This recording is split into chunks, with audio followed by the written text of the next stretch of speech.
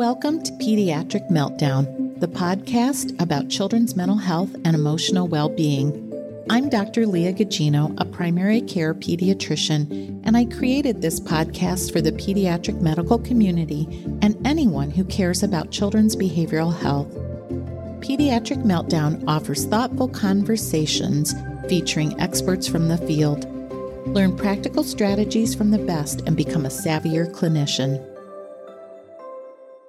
Hey listeners, so glad that you could join me again today. So my episode is again one of the Autism Spectrum Disorders series, and I am delighted to bring a really exceptional panel for you to listen to today. But before we do that, I need to give you the information about CME. So this episode is one of a 3-part series of podcasts on autism spectrum disorders. The activity has been planned and implemented in accordance with the accreditation requirements and policies of the Accreditation Council for Continuing Medical Education, ACCME, through the joint providership of Michigan State University and the Michigan chapter of the American Academy of Pediatrics. Michigan State University is accredited by the ACCME to provide continuing medical education for physicians. The Michigan State University designates this Internet Enduring Material activity for a maximum of 1.0 AMA PRA Category 1 credit. Physicians should claim only the credit commensurate with the extent of their participation in the activity. All planners, reviewers, and faculty presenters have nothing to disclose. Cognoa is a commercial organization and has provided non-restricted educational grants to support this CME activity. Participants will be able to claim CME by reading the activity instructions for participants and by using the CME claim link. Both will be listed in the show notes. The target audience is physicians, physician assistants, and nurses in the specialty area of pediatrics. The learning objectives for today's podcast include objective number 1, name at least 3 different treatment interventions for children diagnosed with autism spectrum disorders. Objective number 2, recognize the importance of early referral and intervention for children diagnosed with autism spectrum disorders. And number 3, assess practice process for coordination of services for children diagnosed with autism spectrum disorders. Thank you, and I hope you enjoy the panel. Hey listeners, I am so excited today to bring you a really dynamic interview with a group of experts who honestly have so much to say about their individual practices that each could have their own podcast. And hey, that might be something coming up. So my first speaker is Dr. Stephanie Peterson. And Dr. Peterson is an Associate Dean of the College of Arts and Sciences at Western Michigan University, WMU. She earned her doctorate in special education at the University of Iowa in 1994. She is also professor of psychology and the previous chair of the Department of Psychology at WMU. Previously, she taught at Gonzaga University, Utah State University, The Ohio State University, and Idaho State University. She served 2 3-year terms on the board of directors for the Behavior Analyst Certification Board and was appointed by the Governor of Michigan to the Michigan Board of Behavior Analysts, Michigan's licensing board for behavior analysts. She served as board president for 2 years. Dr. Cheryl Rosen is a speech-language pathologist, professor, and certified autism specialist with 25 years of experience in the field. She has presented around the world and has been published in research journals on best practices in assessment and intervention for individuals with autism spectrum disorders. She is the owner and director of Palm Beach Speech Language Specialists in South Florida and the founder and consulting director of the St. Kitts Spectrum Services Center in St. Kitts, the first autism clinic in the Caribbean. Dr. Rosen was the recipient of the 2017 Luis M. DiCarlo Award for Clinical Achievement from the American Speech Language Hearing Association. Dr. Rick Solomon is a developmental and behavioral pediatrician with over 25 years' experience diagnosing and providing intervention for children with autism spectrum disorders. Dr. Solomon is a nationally recognized expert in the field of autism science and intervention. He is in private practice at the Ann Arbor Center for Developmental and Behavioral Pediatrics in Ann Arbor, Michigan, and is the founder of the Play Project, an evidence-based, parent-implemented autism intensive early intervention model that uses a developmental, relationship-based, and playful approach. And finally, Kirsten Brown. Kirsten is a licensed occupational therapist with over 25 years' experience working with children and families. She is the owner of First Achievements PLLC in Hebron, Kentucky, and provides home-based early intervention and office-based OT services. She has presented workshops for early intervention providers, therapists, and parents on the topic of addressing the social, emotional, sensory, and behavioral challenges in early intervention. Kirsten co-authored the Play Project Teleplay Manual with Dr. Rick Solomon. She was the 2018 recipient of the Mitch Katcher Leadership Award for the Play Project and a recipient of the 2018 Kentucky Governor's Award for her work in autism spectrum disorders. Please join me in welcoming this outstanding group of individuals. Good morning, and thank you guys so much for joining me, and welcome to the podcast. I'm so happy to have you here. And I think this segment is really pertinent to our previous podcast with Dr. Hyman, where she talked a whole lot about sort of the pediatric perspective and what we see. And I really want to hear from all of you about kind of that treatment piece and how that meshes together. So we're going to just dive right in because I could do an hour with each of you, but we're going to just try and get bits and pieces and give listeners just a flavor for some of the things you do. So Cheryl, I'm going to start with you, and you're our speech professional. And you shared with me that speech professionals sometimes are the first ones to raise the concern. Oftentimes the pediatrician may say, that your speech is kind of delayed.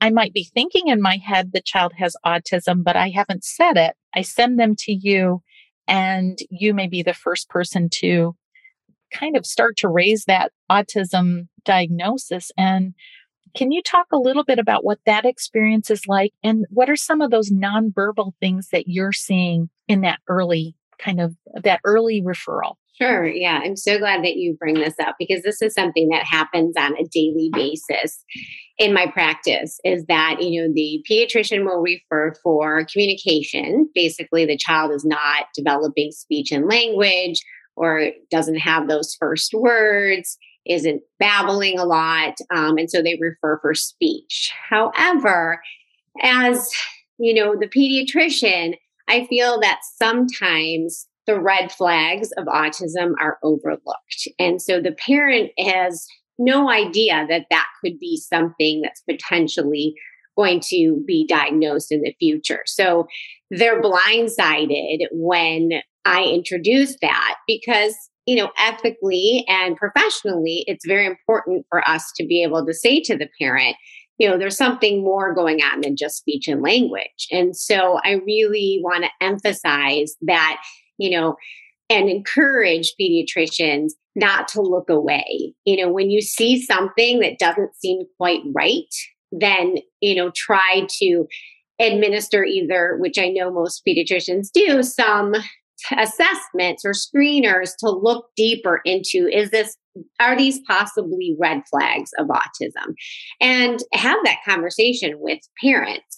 And it may be that they're not exactly sure what red flags, they should be looking at. And that's what I want to provide is just a few of those really critical red flags that you would see or that maybe the parent would discuss with you and sort of probe for those questions, because sometimes you might not see them in a well visit. You're talking to the parent, you're thinking about all the very critical medical things, but maybe not looking at that social communication, those very early red flags that are so important for the future development of the child.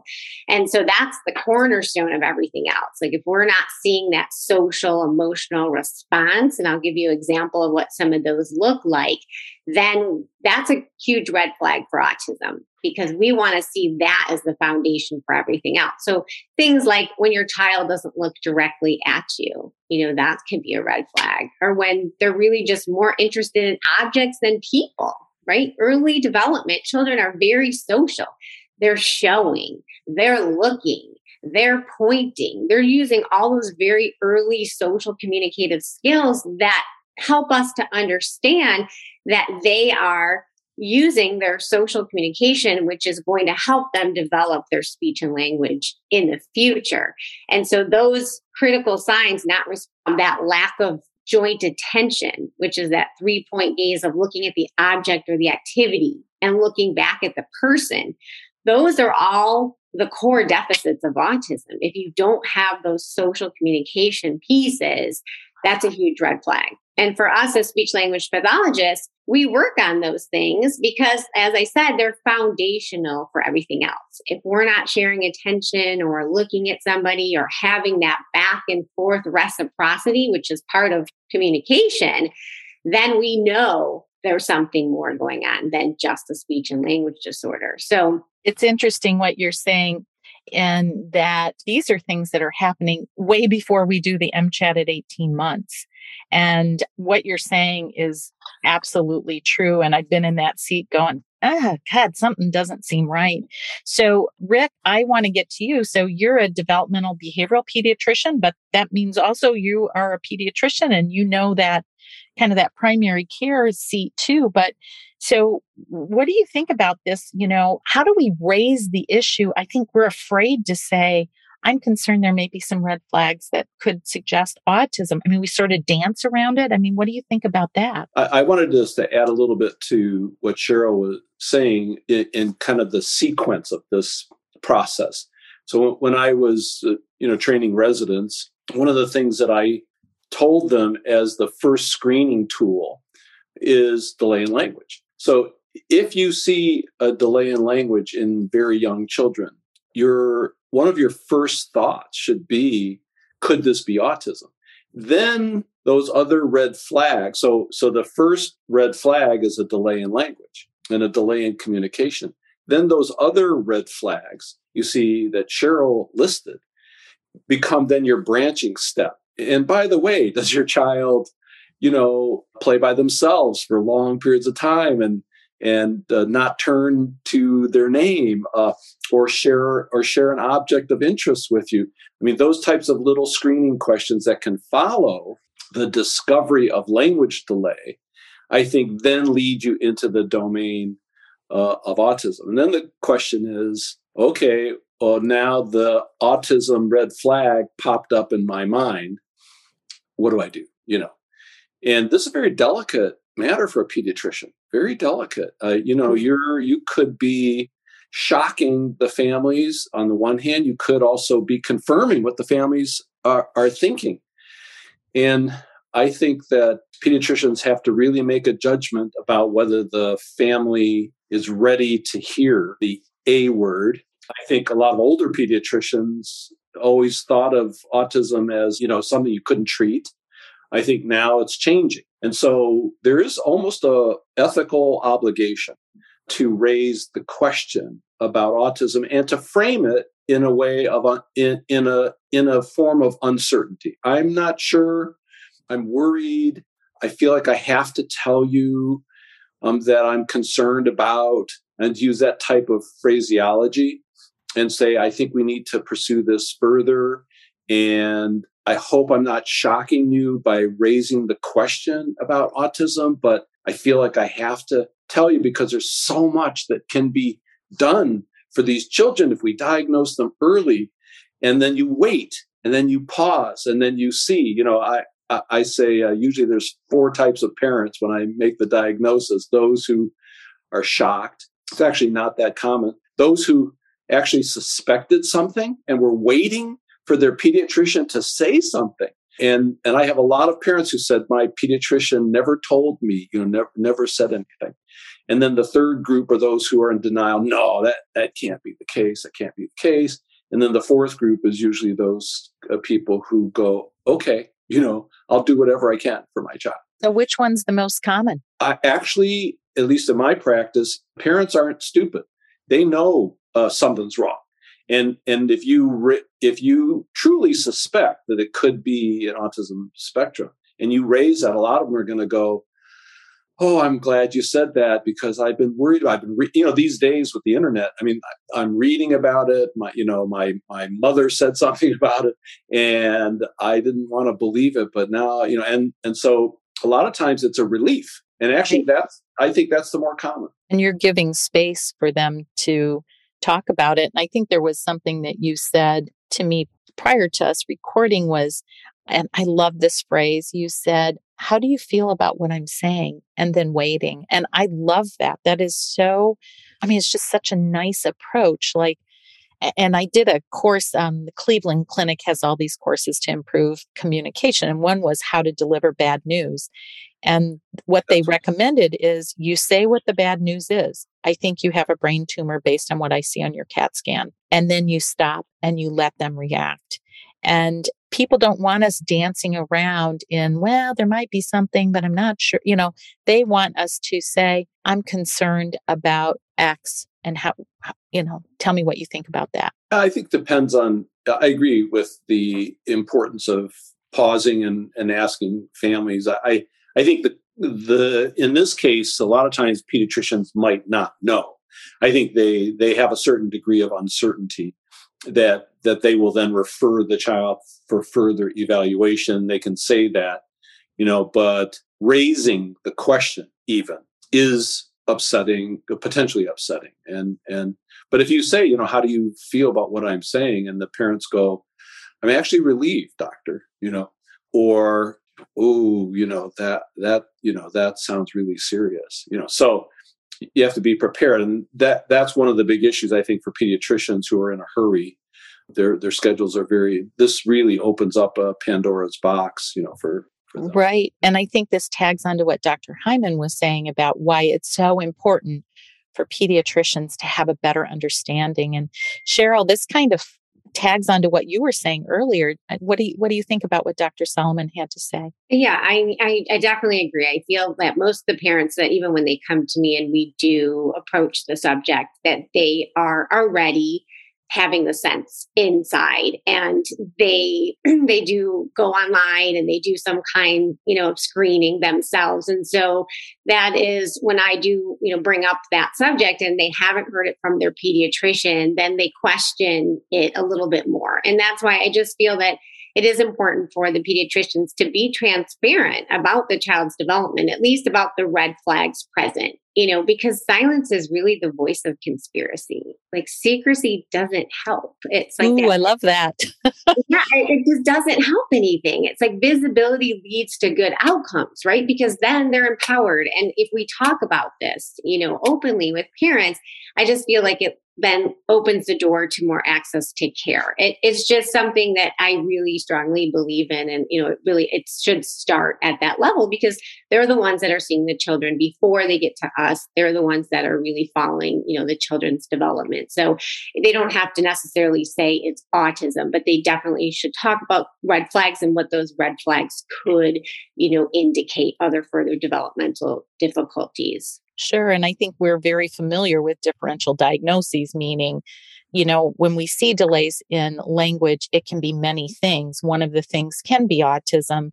And that is so important because there's, like you were saying, Rick, there's so many things we can do. And that brings me to you, Kirsten, because you're, as an OT, you're in the early intervention world. And I think the big takeaway for listeners should be early intervention is critically important. So can you talk a little bit about that early intervention piece? Yeah, so it is important to refer them in early intervention. So I do hear a lot of parents say to me, my pediatrician wanted to wait. They wanted to wait, and they said, oh, he'll start talking. Let's wait till age 2. And I would encourage pediatricians not to wait. So as soon as the parent expresses concern, and it is usually a delay in language that they're concerned about, but there's also other things. My child's not responding to their name. My child prefers to play by themselves most of the day.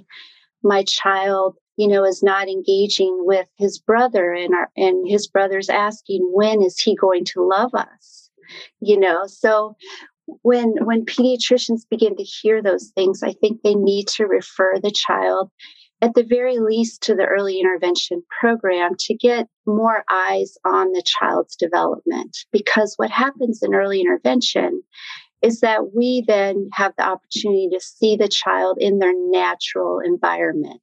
So they're not in an office setting where the doctor's feeling rushed with time. Now we get to go to the home and we get to do a full developmental assessment in the child's natural environment. And that is shared with the pediatrician. So I think it's really valuable information for the pediatrician. So my encouragement would be is don't wait when the parent begins to express concerns or you begin to have concerns. Just go ahead and refer them on to early intervention. The sooner the better. I mean, I worked with a little boy who was 13 months old and was clearly showing the signs of autism at 13 months old. And even though he was mom's first child, she was worried.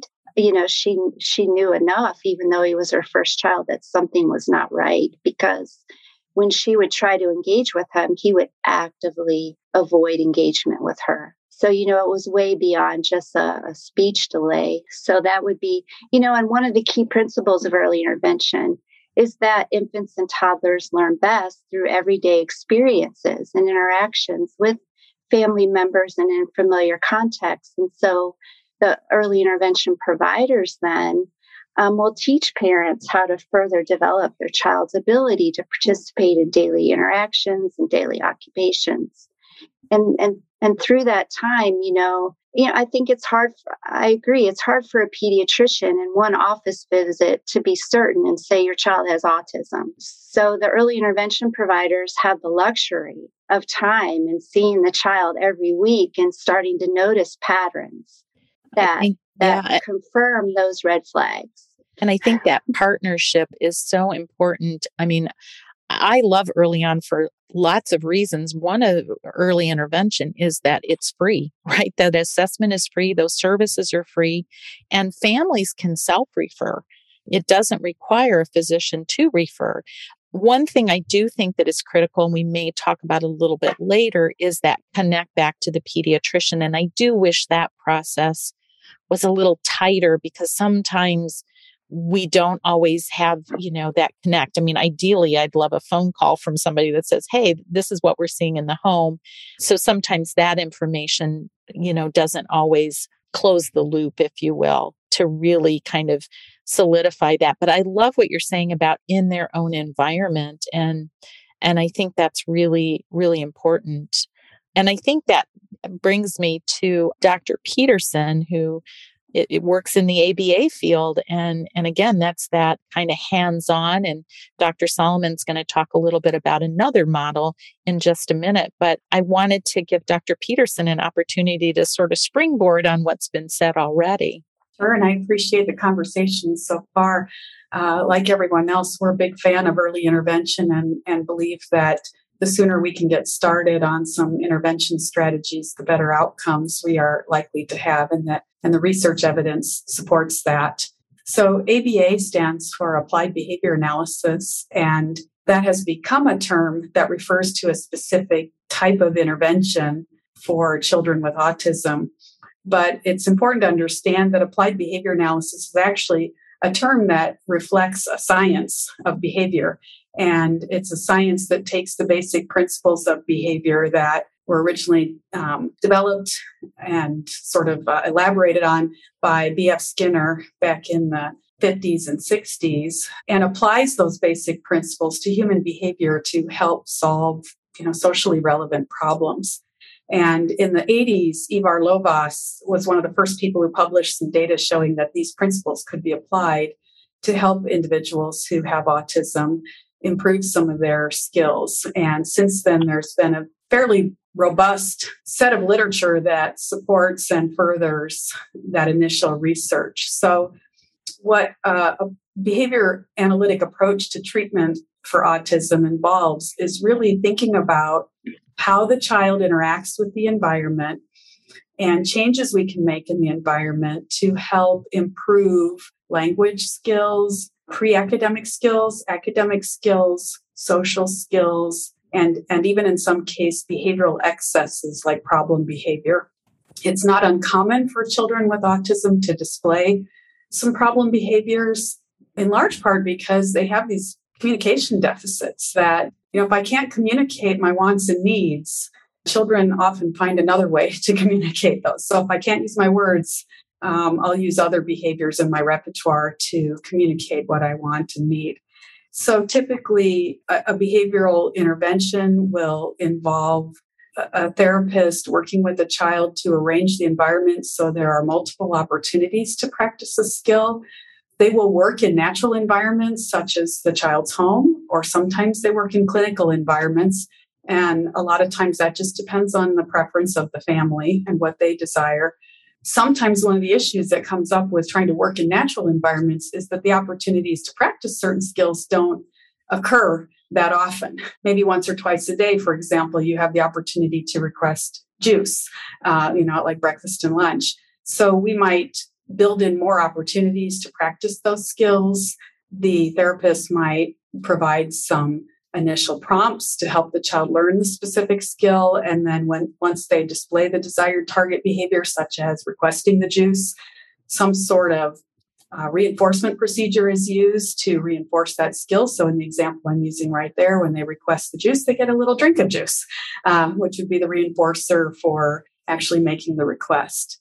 Like I said, the intervention might be done in home or clinic. It might be done in a sort of tightly construed teaching context, or it might be in a more naturalistic context. It really depends on the skill, where the child is at and the learning process on that skill, and largely the preference of the family, or if the child is old enough or the individual is old enough, we may actually talk to the individual about what it is they want to work on and how they want to approach that. So there's a lot of conversation involved with the family about how this is going to work, what the goals are for the skills they want to develop, what the environments are that they want to see those skills be displayed in: home, school, at Meyer, out on the playground, so that we can work on skills in those relevant contexts, or make sure they're transferring from one context to the other. Thank you. It sounds to me like there's just so many kind of realms that treatment intervention can help. And I know, Rick, you're involved in another program that is more of a parent implemented model. And that, in addition to building these skills, is also focused on the parents and the relationship between the parent and child. So it sounds like a lot of these are sort of complementary. Can you talk a little bit about that model? Yeah, I just wanted to, kind of piggyback onto what Stephanie was saying about the importance, what all of us are saying. I think what pediatricians need to hear two things. One is that the days of wait and see are over. We should not be putting off the diagnosis because, as Stephanie was saying, there's really wonderful evidence now that when you do intensive early intervention, it changes the life course of the children. And in my experience of 25 years now following children over their whole lifetime, I can vouch personally, but I think the evidence is also very strong, that when you do intensive early intervention, it really matters. And so I just wanted to take a minute to define what that means. Intensive early intervention has 5 components. Number one, it should start as early as possible. And pediatricians should know that you can make the diagnosis as early as 14 months pretty reliably. Now they're screening at 18 months, so you can definitely make the diagnosis by 18 months. And so there was a belief that you had to wait until the child was age 3 or 4. That's no longer the case. So start early. That's number one, as early as 18 months, even earlier.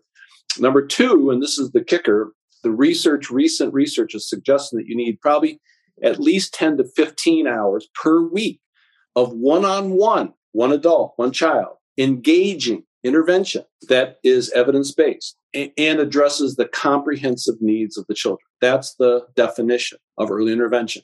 Of intensive early intervention. So when you get to, what are those evidence-based approaches? ABA is definitely one of them. And it used to be the only one, really. I think over the last 10 years, maybe even over the last, since 2014, really, maybe only the last 7 years, there's been a major change. And I suggest, probably Susan Hyman talked about it, but there's been a major change in the research evidence for other types of models. And one of those models that is the parent implemented models. So, or PII, parent implemented interventions, or PIM, parent implemented models, where we're empowering the parents to put in that time throughout the week. And, even a 2 working parent or single parent family is spending 40 to 50 hours of waking time with their child. And so there's 2 big arguments for parent implemented models. One is that you're really taking advantage of all those hours. You're empowering the parents. And a lot of these parent implemented models are more playful, they're developmental, they're natural. And so they're developmental and more relationship based, which address the social deficits or difficulties in autism. So they're very complementary to speech and language, OT, ABA. And in fact, they work beautifully together, parent implemented models, which are becoming more popular.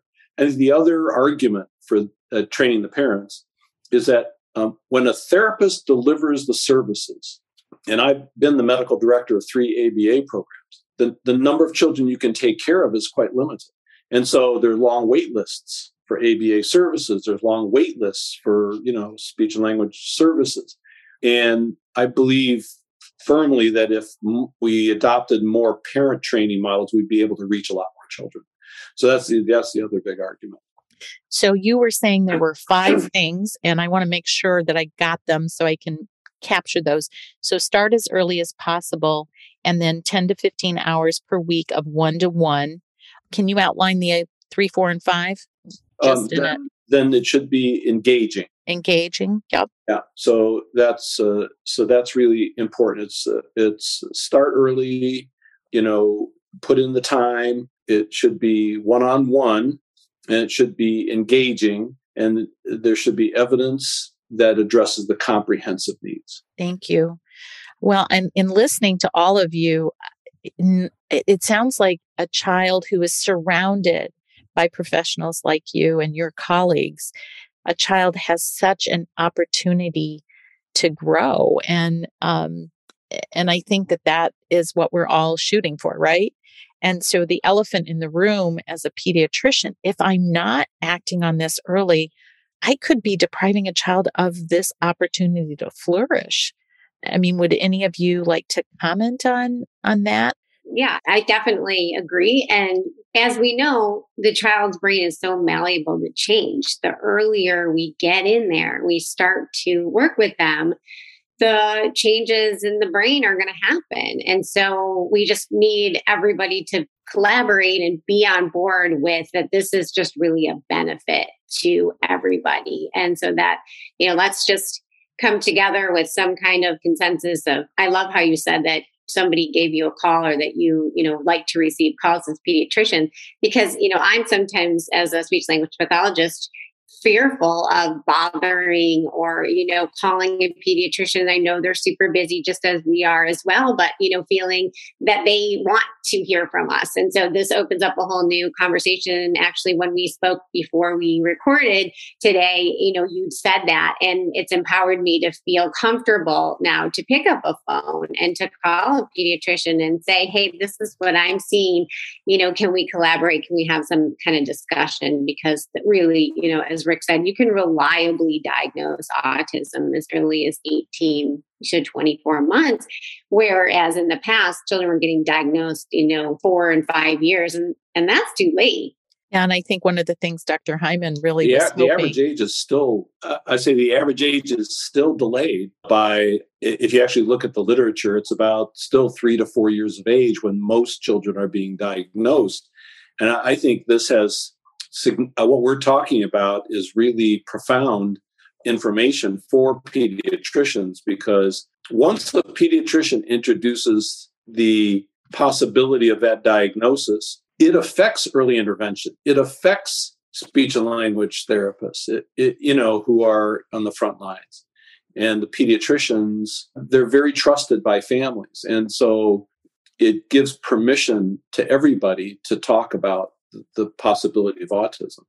Kirsten, I know what you're hearing is like near and dear to your heart. What else do you think about? What other things do you want to add to the conversation? So you had mentioned a little bit earlier that pediatricians, delaying the process of getting the child diagnosed will deny the child, opportunities. But I think it doesn't only deny the children opportunities, it denies parents needed opportunities, So I just want to talk a little bit about what OTs do in early intervention, just to help illustrate that. So we have specialized training in the science of how a child's brain registers and responds to sensation and how this impacts their ability to participate in social relationships and daily occupations. And so not all children who struggle with sensory regulation have autism, but most children with autism, 80 to 90%, struggle with sensory regulation. And so usually parents will see this as a child being over-responsive to a sensory input, or they'll be under-responsive. So they can be over-responsive to touch, but they don't respond to people speaking their name.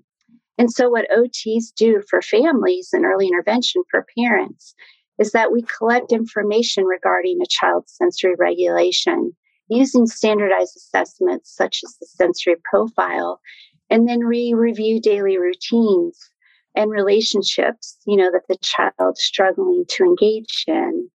And then here's where the magic begins, and this goes along with the parent implemented approaches, is that we start to teach parents about their child's unique sensory profile. So the behavioral cues that the child is displaying to indicate, that they're having difficulty with sensory regulation.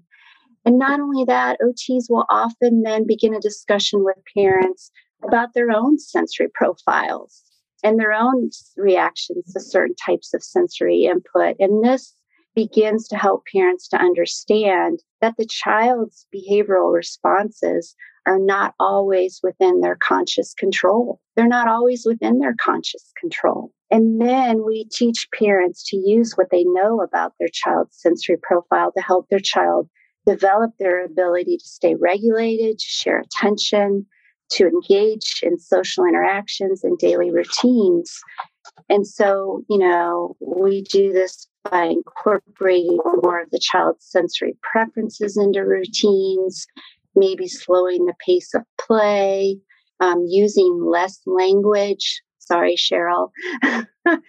Providing access to enclosed spaces, or, a straw cup with water, or adapting routines, adding supports, and limiting exposure to sensations that a child is sensitive to. So I just wanted to give an example of a little guy I saw who was 3, who was having a lot of difficulty with his bedtime routine.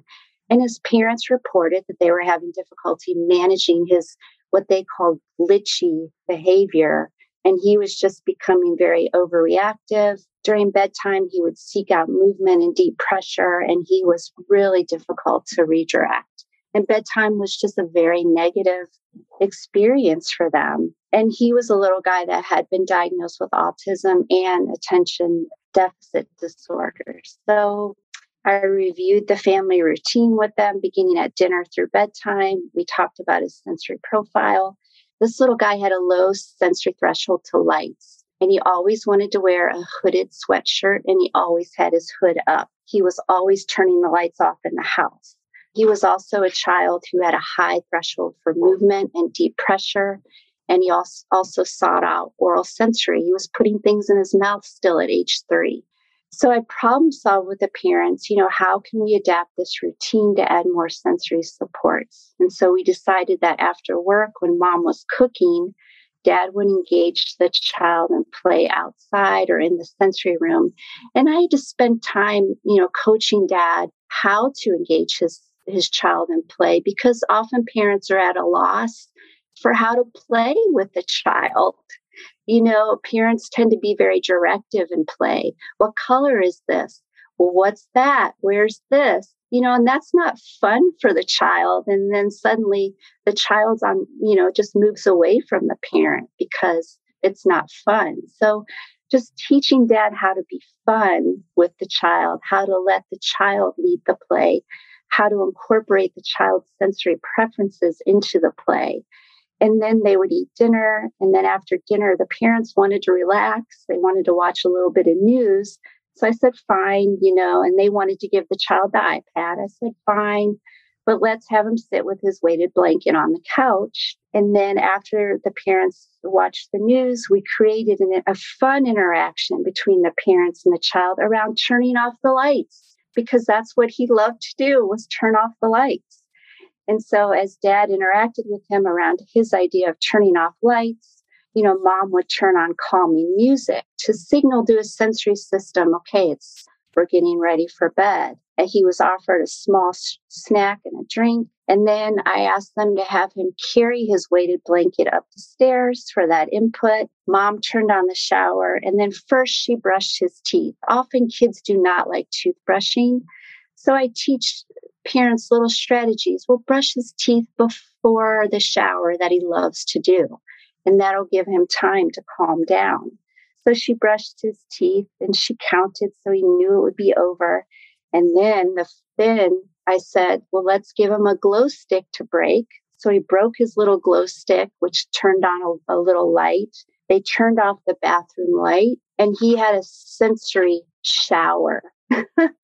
And so he loved doing that. And then after the shower, mom gave him lots of deep pressure with the towel, helped him put his PJs on in the bathroom. And then as he walked to his bedroom, he could turn off more lights because that was so fun.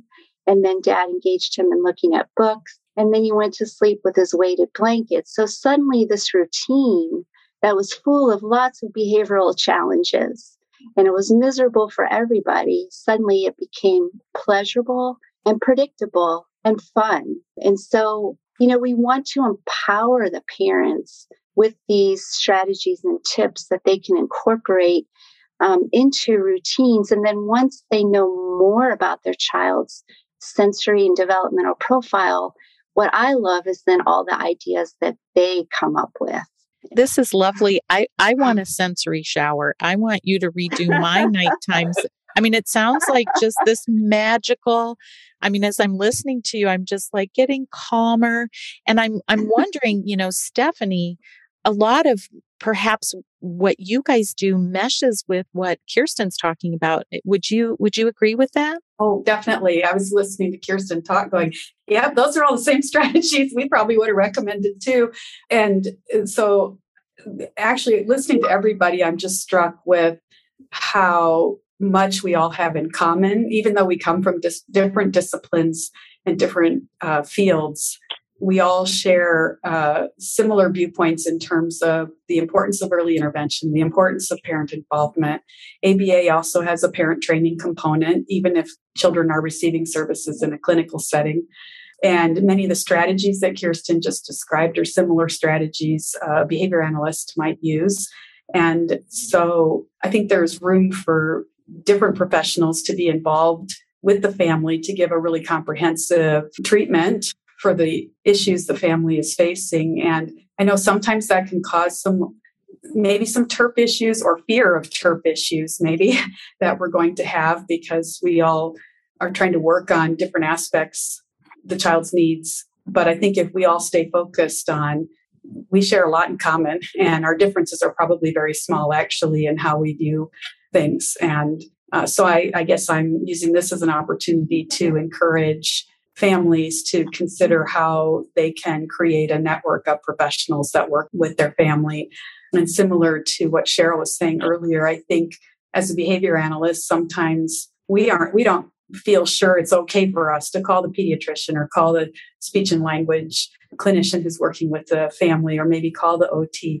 But that's a really important aspect to having a well-organized and comprehensive treatment package for the child is having professionals who can really talk to each other. And our general finding is that the parents have to be the one who helps facilitate that. They're the one at the center of all of this. And so we view part of our role as working with the parent to empower them to do that kind of networking and helping to keep that team communicating with each other effectively. Well, I think a lot of times the pediatricians think we're supposed to do this or the parents bring the problems. But I'm just thinking, gosh, if, Cheryl was, or I'm sorry, Kirsten was in the home and seeing these things and then was talking with the ABA, and the ABA could then reinforce that.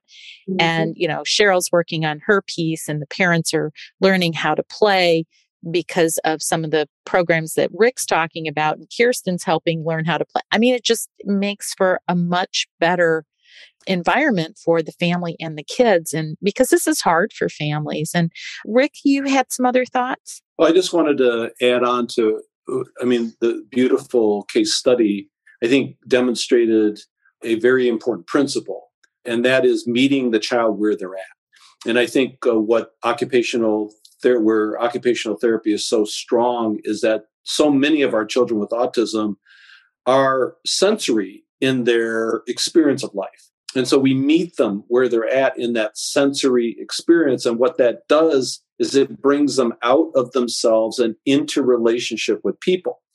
This is the very first step in helping the children become more connected, because this is the fundamental problem with autism, is the disconnectedness to other people, the focus on sameness and repetition.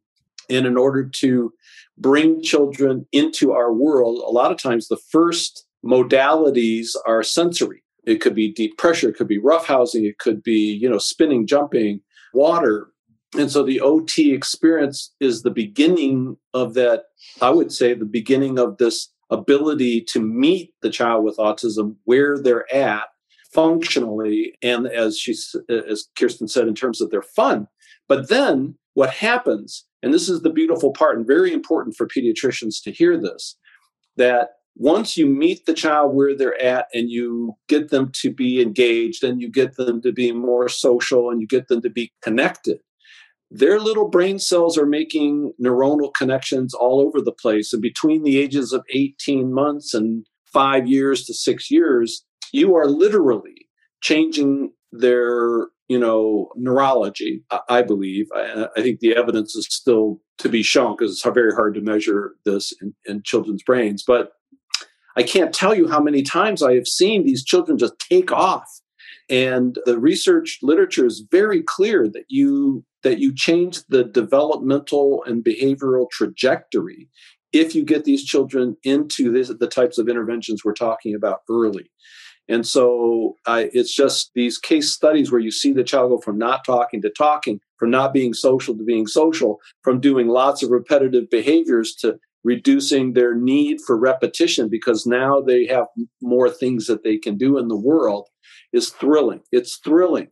And to see the children do well over their lifetime, it's just indescribable, the beauty and the fulfillment of that. Well, and I think that idea of offering hope to families that this can be different. And I think you'll hear in the next segment next week with two young men on the spectrum is they want interaction. I think there's kind of a false idea that kids with autism don't need social interaction, and it may be at different levels, but they want to have connections. They want to find their people where they're accepted and not shamed or bullied. They want a place to be just like everybody else, and they want relationships. And I think the program on Netflix, Love on the Spectrum, is all about that. And it's lovely. It's challenging. It's not easy. The thing I love about that show so much is the parents and their incredible compassion for their children. I mean, they want what their children want for themselves, and they want love. They want them to be productive. They want them to be independent. And so I think all of this really has to promote that. And so thank you to all of you. I just want to finish up. I want to be mindful of your time. If you had a magic wand today and you could change one thing, what would it be? And I'm going to start with you, Cheryl. Definitely better access to services. I think equity in the type of intervention, reimbursement would be key so that more parents could afford in different types of intervention, especially parent implemented interventions, which are so lovely for early intervention. And just, for us to really see each child for who they are and meeting them where they're at, like Rick said, just so they can get what they deserve, the understanding and respect that each person on the spectrum should have. Thank you. How about you, Kirsten? So there's so many magic wands I would want to wave, but the first thing that came to my mind working in early intervention is that my hope would be that every family and every child can experience the joy in being in relationship, because that's not always the case when I meet them. And relationship drives development. And so when a child can be in a joyful, loving relationship, back and forth engagement with their parent, and the parent can get that, see the child respond and enjoy being together and be with them. And what I wanted to say is that not only does the child change, but you see the parents change through early intervention. They become more confident, more empowered as they see their successes with their child start to really add up. And then as their child's development just blossoms, relationships drive development. And I wish for every family to have that joyful relationship with their child. I want that magic wand. The other thing is it drives joy for pediatricians, because there is nothing more delightful than seeing a family and child soar. I mean, it's just so lovely. What about you, Rick? What's your magic wand wish?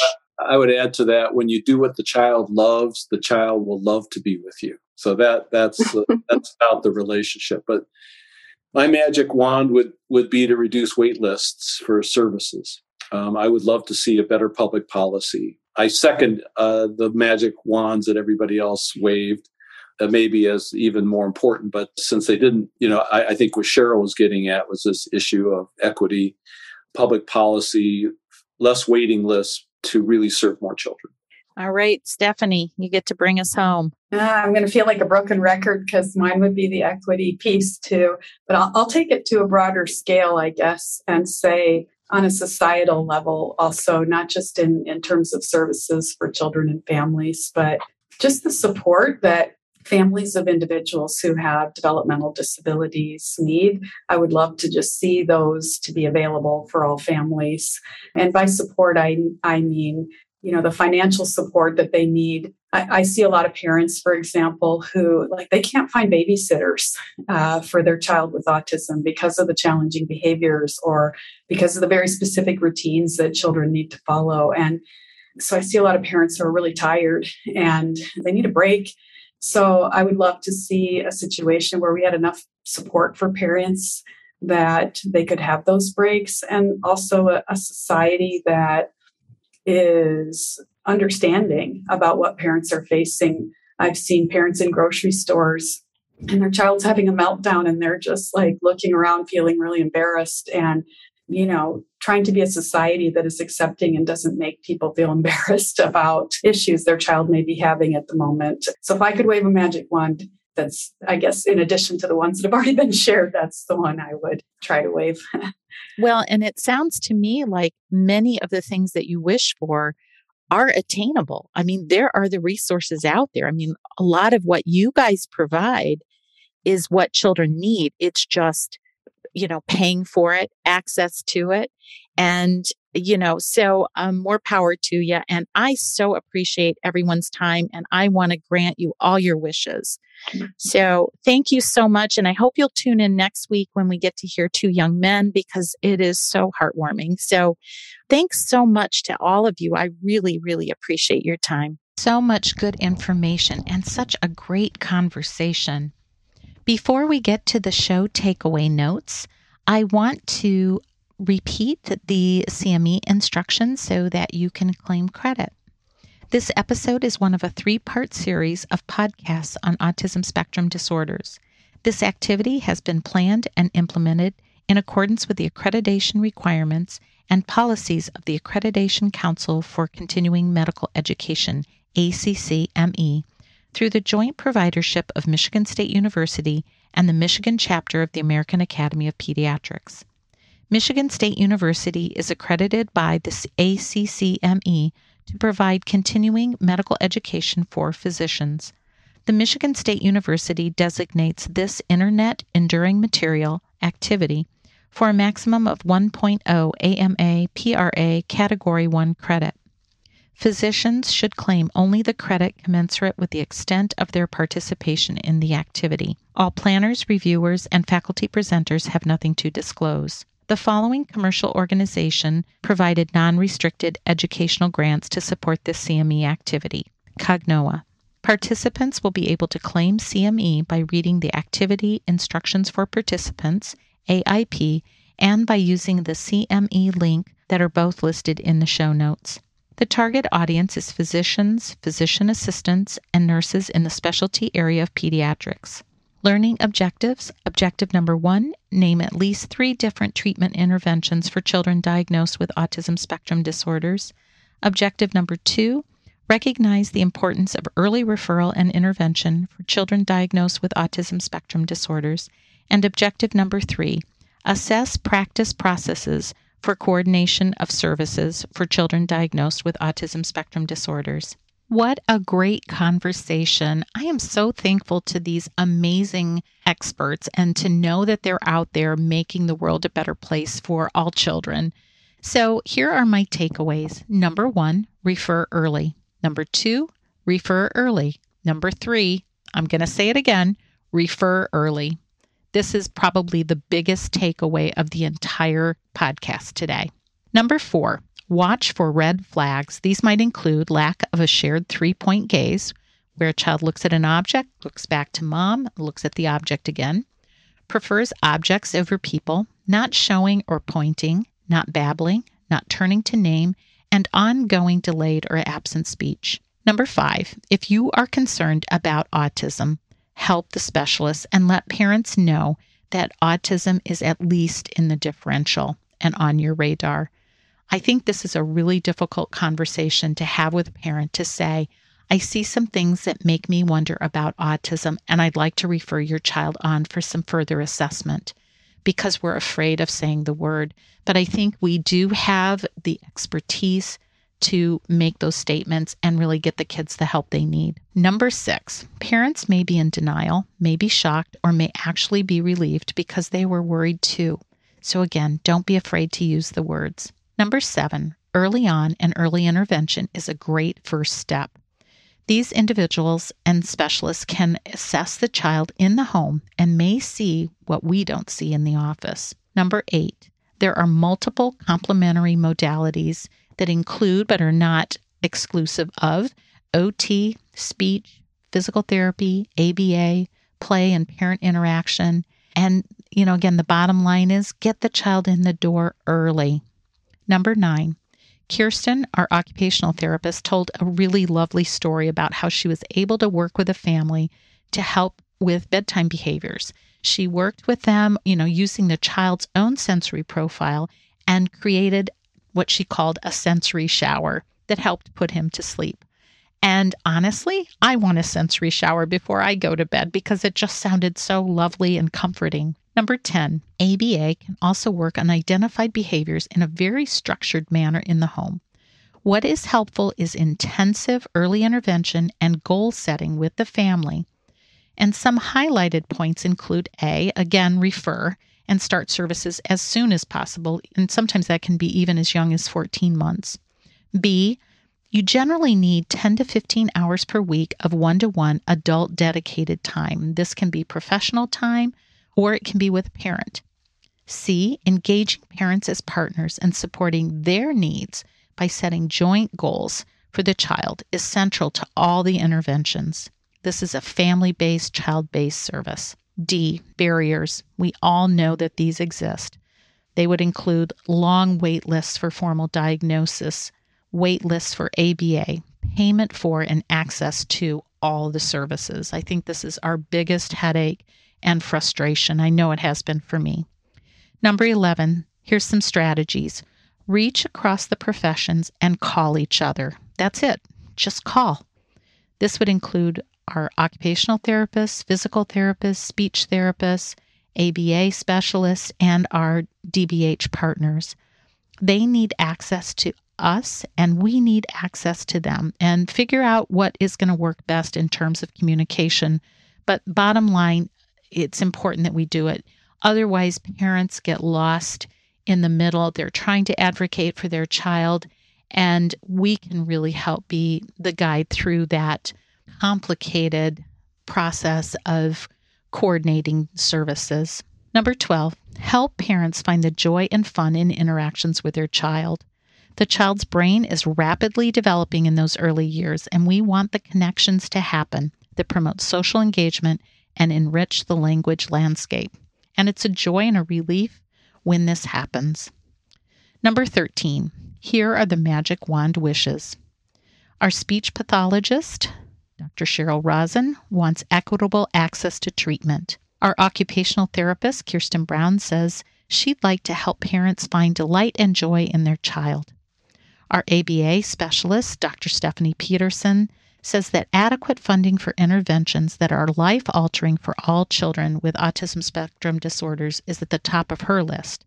And Dr. Solomon, our pediatrician and developmental behavioral specialist, has 2 wishes. One, he wishes for policies that are put into place to help support the child, decrease wait times, and increase early identification.